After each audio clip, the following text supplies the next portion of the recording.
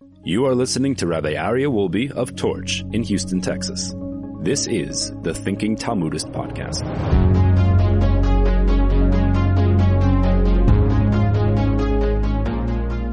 Welcome back, everybody, to the Thinking Talmudist podcast.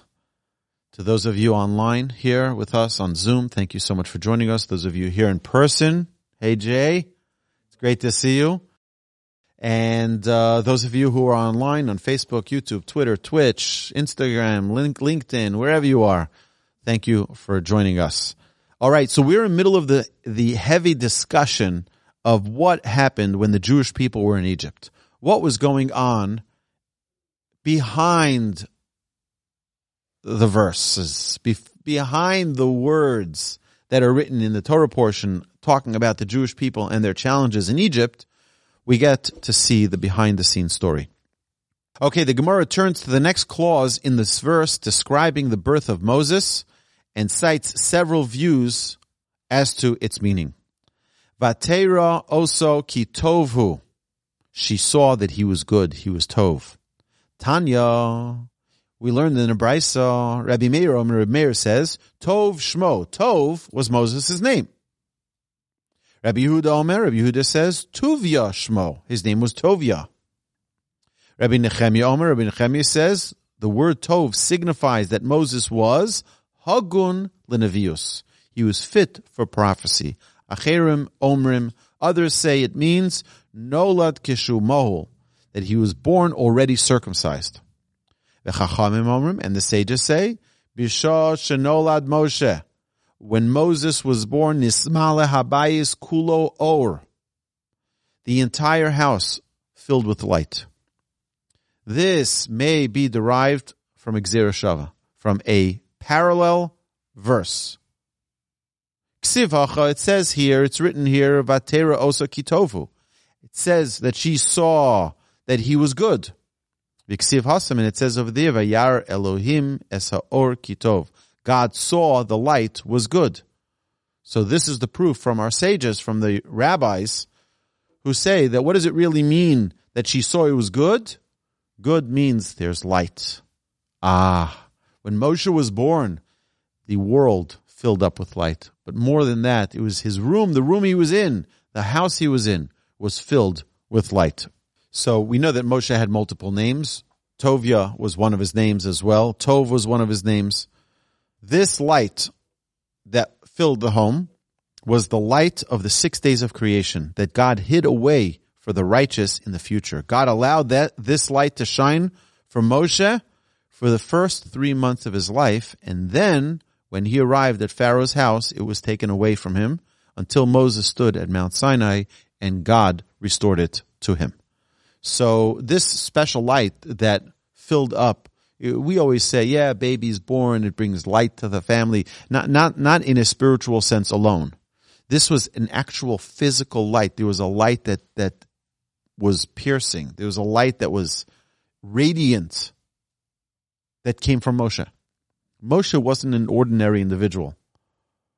Moshe was a very, very unique character. Moshe, as we mentioned not long ago in one of our classes, that Moshe was eulogized in the most interesting way. Only 2 words. And Moshe died, servant of God. Eved Hashem. 2 words. Because everything in Moshe's life was about God. There was no me. He was devoid of all selfishness, of all. We see this also. Our sages tell us something very interesting about Moshe. Why did Moshe, at the end of his life, towards the end of his life, Moshe hits the rock instead of talking to the rock? I mean, Moshe is a pretty fine character. Moshe knew what he was doing. Why did he decide to hit the rock instead of talking to the rock? So there are many commentaries about this. And Moshe is no child. Moshe is not like one of us. Moshe was the greatest prophet ever. He knew what he was doing. He didn't slip up. What a mistake. I should have, could have, would have. No, he did it on purpose. Why did he do it? So I saw one of the beautiful commentaries on this. is that Moshe knew that the way in which he will die will be the inheritance for the Jewish people. And he foresaw that the Jewish people will live in exile for a very, very long time. And if he enters the land of Israel, then they'll forever have the land of Israel. But if he doesn't enter the land of Israel, he's going to die with a yearning for Israel. He's going to die with a desire to go back to the land of Israel. He says, that's what I want my inheritance, to my descendants, to the Jewish people. That's what I want their inheritance to be. That yearning, that desire to go back to our homeland. That's what I want them to have. That's what I want them to go their entire existence with. I want that to be their inheritance. The Jewish people shouldn't merit to be in the land alone, but rather they should merit to have the yearning to go back to the land of Israel. So you know what's really amazing? Any of our grandparents would do anything in the world just to go back to Israel. Why? Why is it so important for them to go back to Israel? What's the big deal? Do you see someone who leaves Romania say, oh, I can't wait to go back to Romania? No, they're happy. I'm happy in America. Leave me alone. Do you see anyone who says, oh, bring me back to Mother Russia? No, you don't see that. Anywhere in the world. Take the Jew out of Eretz Yisrael. Take the Jew out of the land of Israel. Oh, I can't wait to go back. I can't wait to go back. My mother, may she live and be well. If you wake her up at 3 a.m. and say, we're going to Israel, she's like, okay, let me just get my stuff together. Go. No questions asked. Oh, what? Israel? Why are we going? It's like if I said, okay, if I woke you up at 3 a.m. and said, we're going to Toronto, Canada, you'd be like, what? We're going to Israel? No problem. Let's go. Get our bags. We're out. Why? Because that's the inheritance we got from Moshe. A forever yearning to be back in our homeland. Moshe, who was the most selfless person ever to live, was ready to give up his entrance into the land of Israel so that his children, his grandchildren, his descendants will forever have that yearning to go back into the land of Israel. Now we talk about Moshe, the light of the Jewish people. Wow. That's incredible. So listen to this. The Gemara now continues. We said 3 months there was light. We just brought from the commentaries here. He says, Vatitzpeneu shlosha yerochim. She, Yocheved, his mother, hid him for 3 months. Delo monu Mitzrayim el misha da ahadra. Because the Egyptians who were enforcing the decree to kill the baby boys began counting the 9 months of pregnancy only from the moment that Amram remarried Yocheved.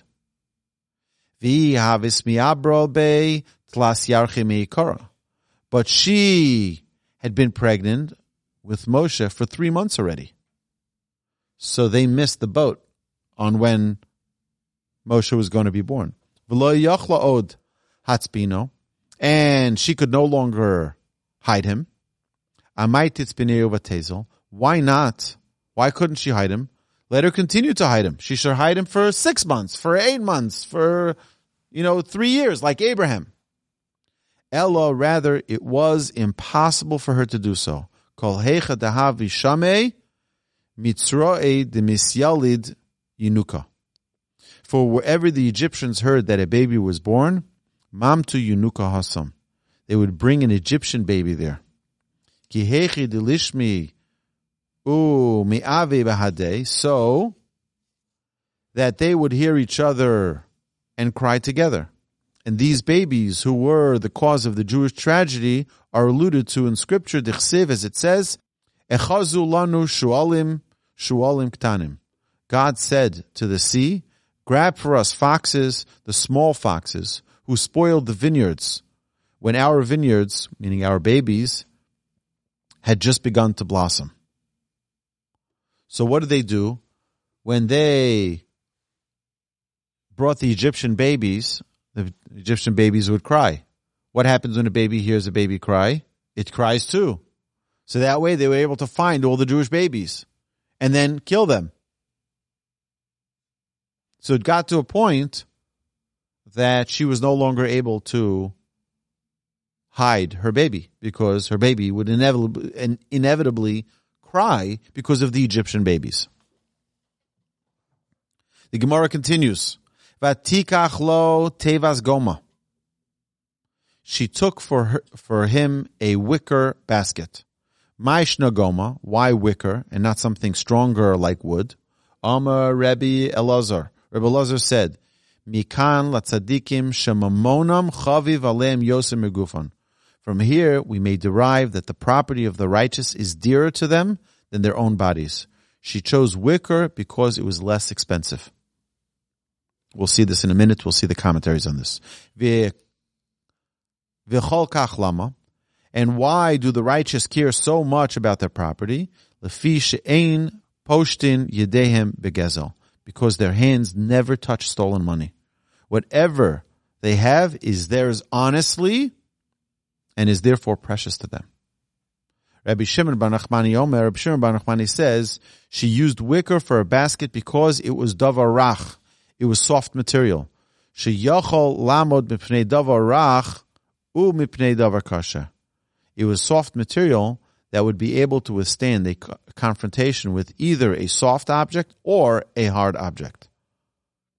When it was in the water, right? So when it was in the water, it was able to withstand a big wave or a small wave. By the way, the harder something is, the easier it is for it to break. The softer something is, the more flexible it is, and it doesn't break on impact. But if Yocheved had fashioned the basket out of wood,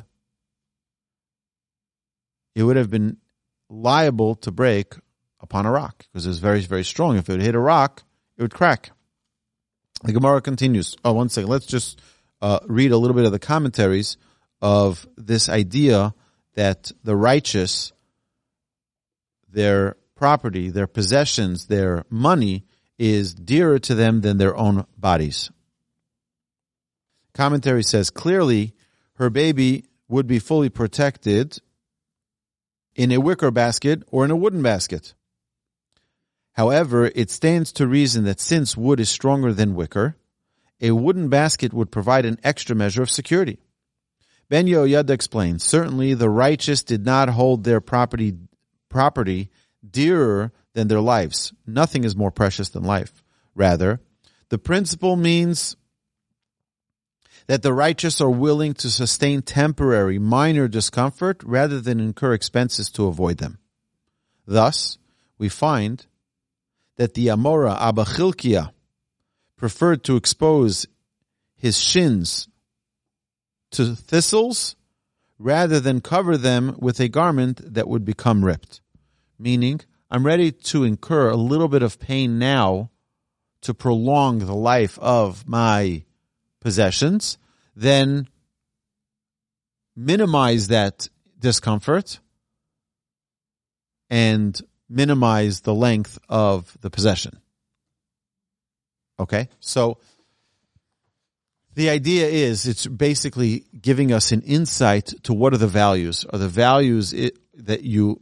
The idea here is not that our righteous people are busy with counting their money and protecting their money. That's not what it's about. It's the idea is that they value the gift that God gives them, that they don't waste it. They don't waste it.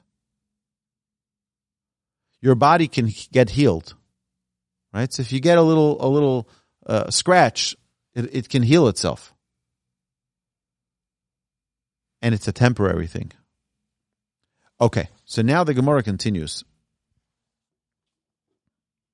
And it says, Vatachmara bechemar ubezafes. And she smeared it with clay and tar. Tana, the Brisa was taught, Chemar mibifnim v'zefes mibachutz. The clay was on the inside and the tar was on the outside. Why? Kedei shelo yariach oz tzadik reach ra. Why did she put the tar on the outside and clay on the inside? So that the righteous person, Moses, would not smell a foul odor of tar.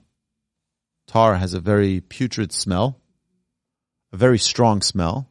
She didn't want Moshe, a righteous person who's going to soon be speaking with the Almighty, Peh el Peh Edaber, where God will speak mouth to mouth with Moses, direct conversation.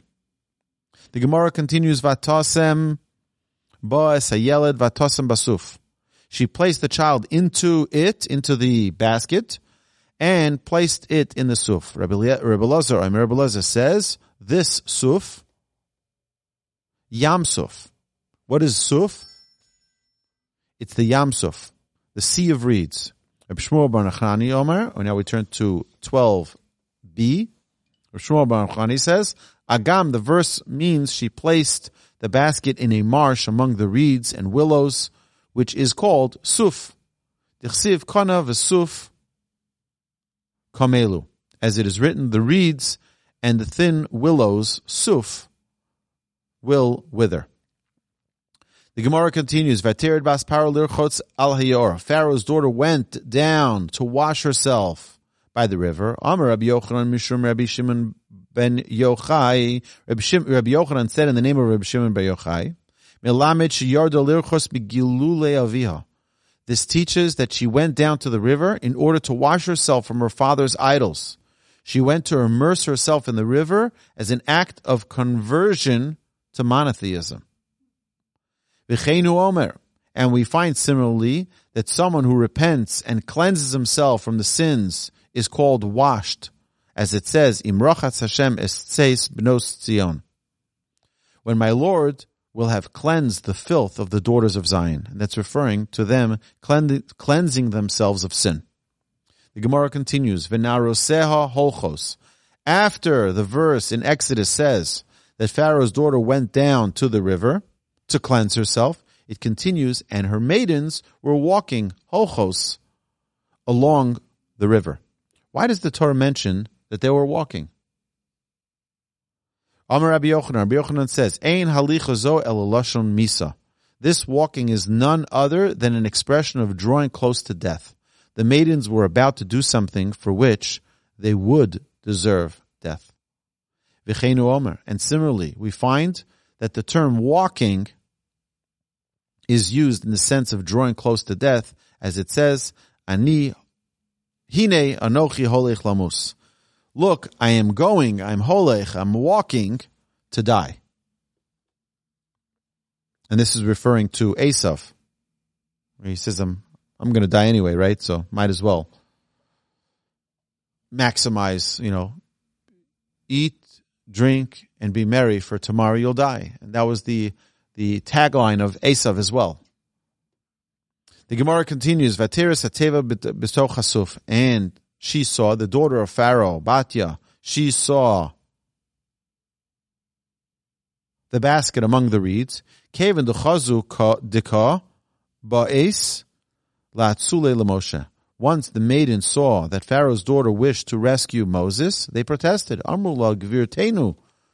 They said to her, Our Lady, minhago shel olam, the following is the norm of the world. Melech basar adam goes gzera. When the flesh and blood king issues a decree, im kol olam kula ein mikayim noso. If the entire world does not observe it, banu vuvnei veso mikayim noso. At least his children and the members of his household can be counted on to observe it.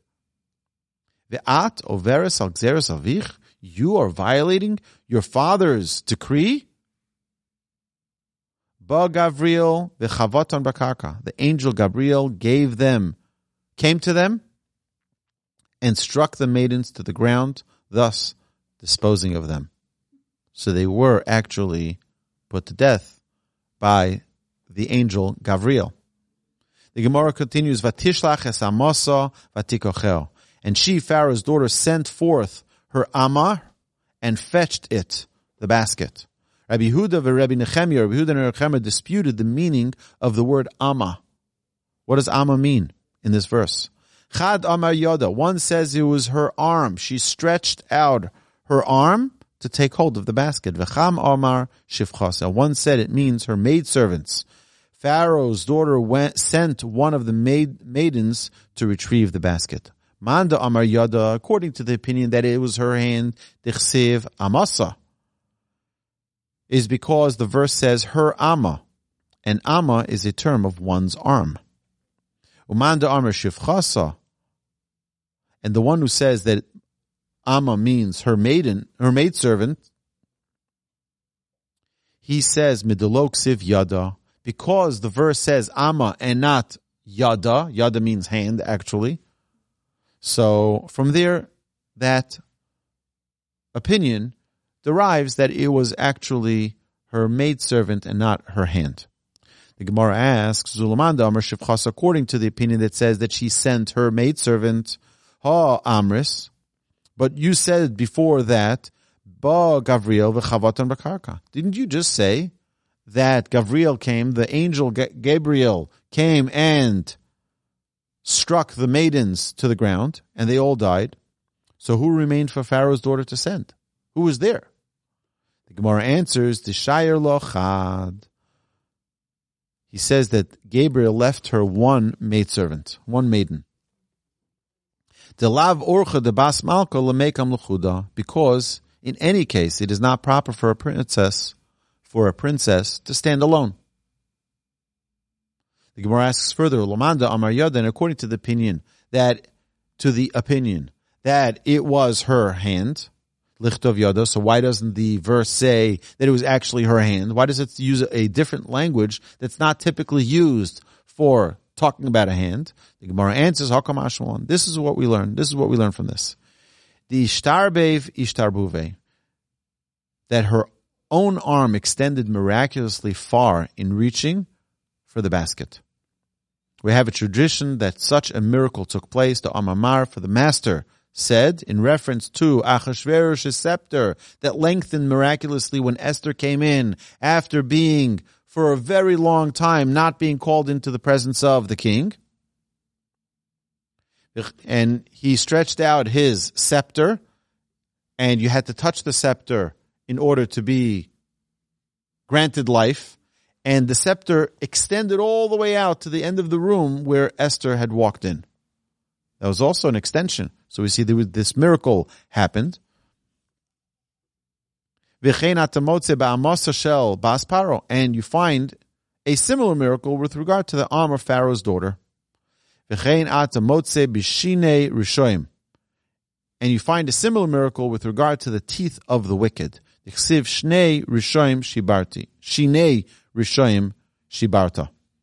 it says, the teeth of the wicked you have broken. But Rish Lakish says, Al tikri shibarta, ella shiribavta. Do not read it as shibarta, that you have broken, but rather sheribavta, that you have extended. God lengthened the teeth of the wicked in a historical incident in order to forestall disaster for the Jewish people. So we see that this type of extension was granted in the past, and therefore we know throughout history as a miracle for the Jewish people.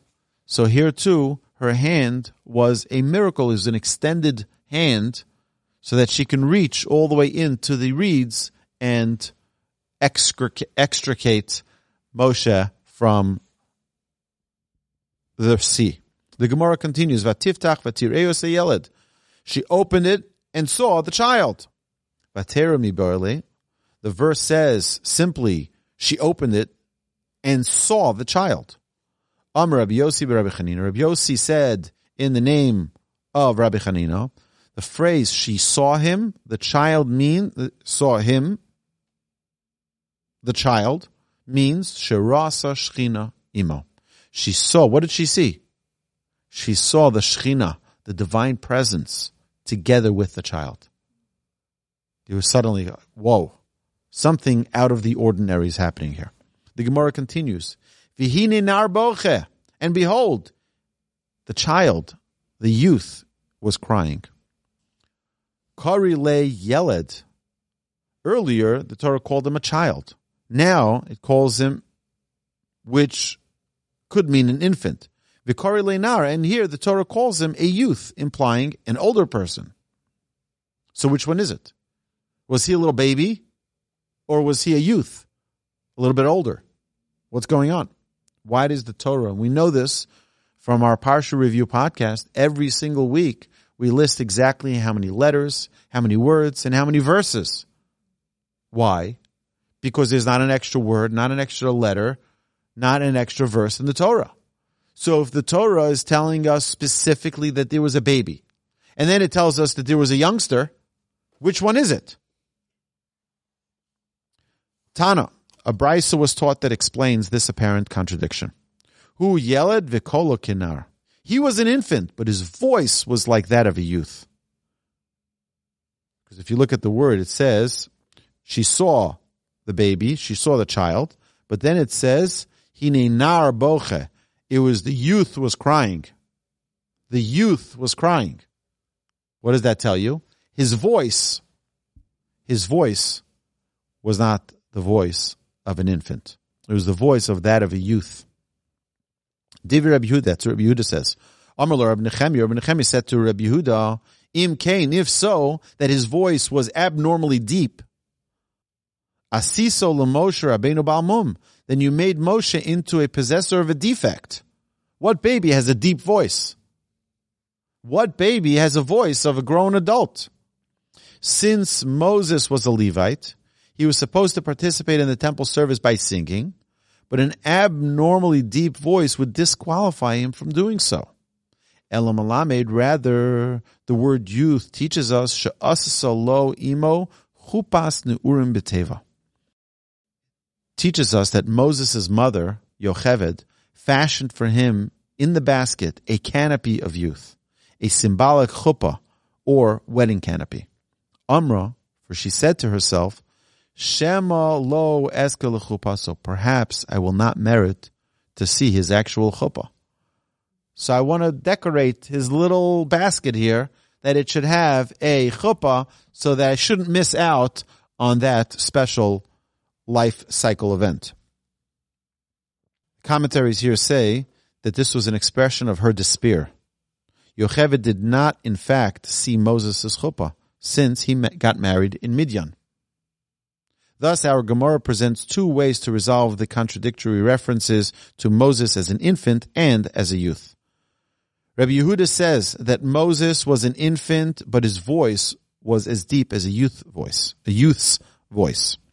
Rabbi Nechemi agrees that Moses was an infant, but he was treated like a youth, and that he was covered with a symbolic wedding canopy. The Midrash offers a third resolution. The words, and behold, a youth was crying, do not refer to Moses at all, but rather to Aaron, who was about 3 years old at the time. Aaron was crying in dreaded anticipation of Moses' impending doom in the water. So it wasn't even Moses who was crying. She heard Aaron crying because he was concerned for the well-being of his brother. The Gemara continues, Vatachmol alav. The daughter of Pharaoh took pity on Moses. Vatomra miyalde ha'ivriim zeh. She said, this baby is one of the Hebrew boys. Minayada, from where did she know that? Rabbi Yossi Rabbi Chanina says, Sharasa oso mahul, because she looked and she saw that he was circumcised. So she says, this has to be one of the Jewish babies. So the Gemara turns to the end of Pharaoh's daughter's statement. One of the Hebrews' boys this is. Zeh, this one. Rabbi Yochanan said, Melamed shenisnab'a shalomidata. The words, this one, teach us that she prophesied unconsciously. She didn't know, unknowingly, she declared a prophecy.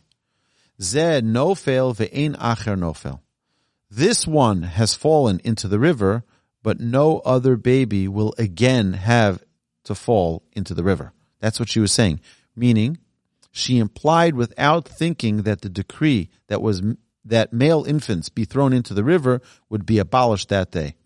That is precisely what happened, because the astrologers no longer foresaw a threat. They said, the storm has passed. We don't see that vision of that baby being born, because the baby was born already, how long? 3 months earlier. And this bears out what Rebbe Lazar said in regard to those astrologers. What is the meaning of that which is said, if people say to you, Darshu al ha'avos ve'al ha'idonim, inquire of the necromancers and the diviners. Hamitzaftzefim u'mahagim ve'hamagim, who chirp and vocalize.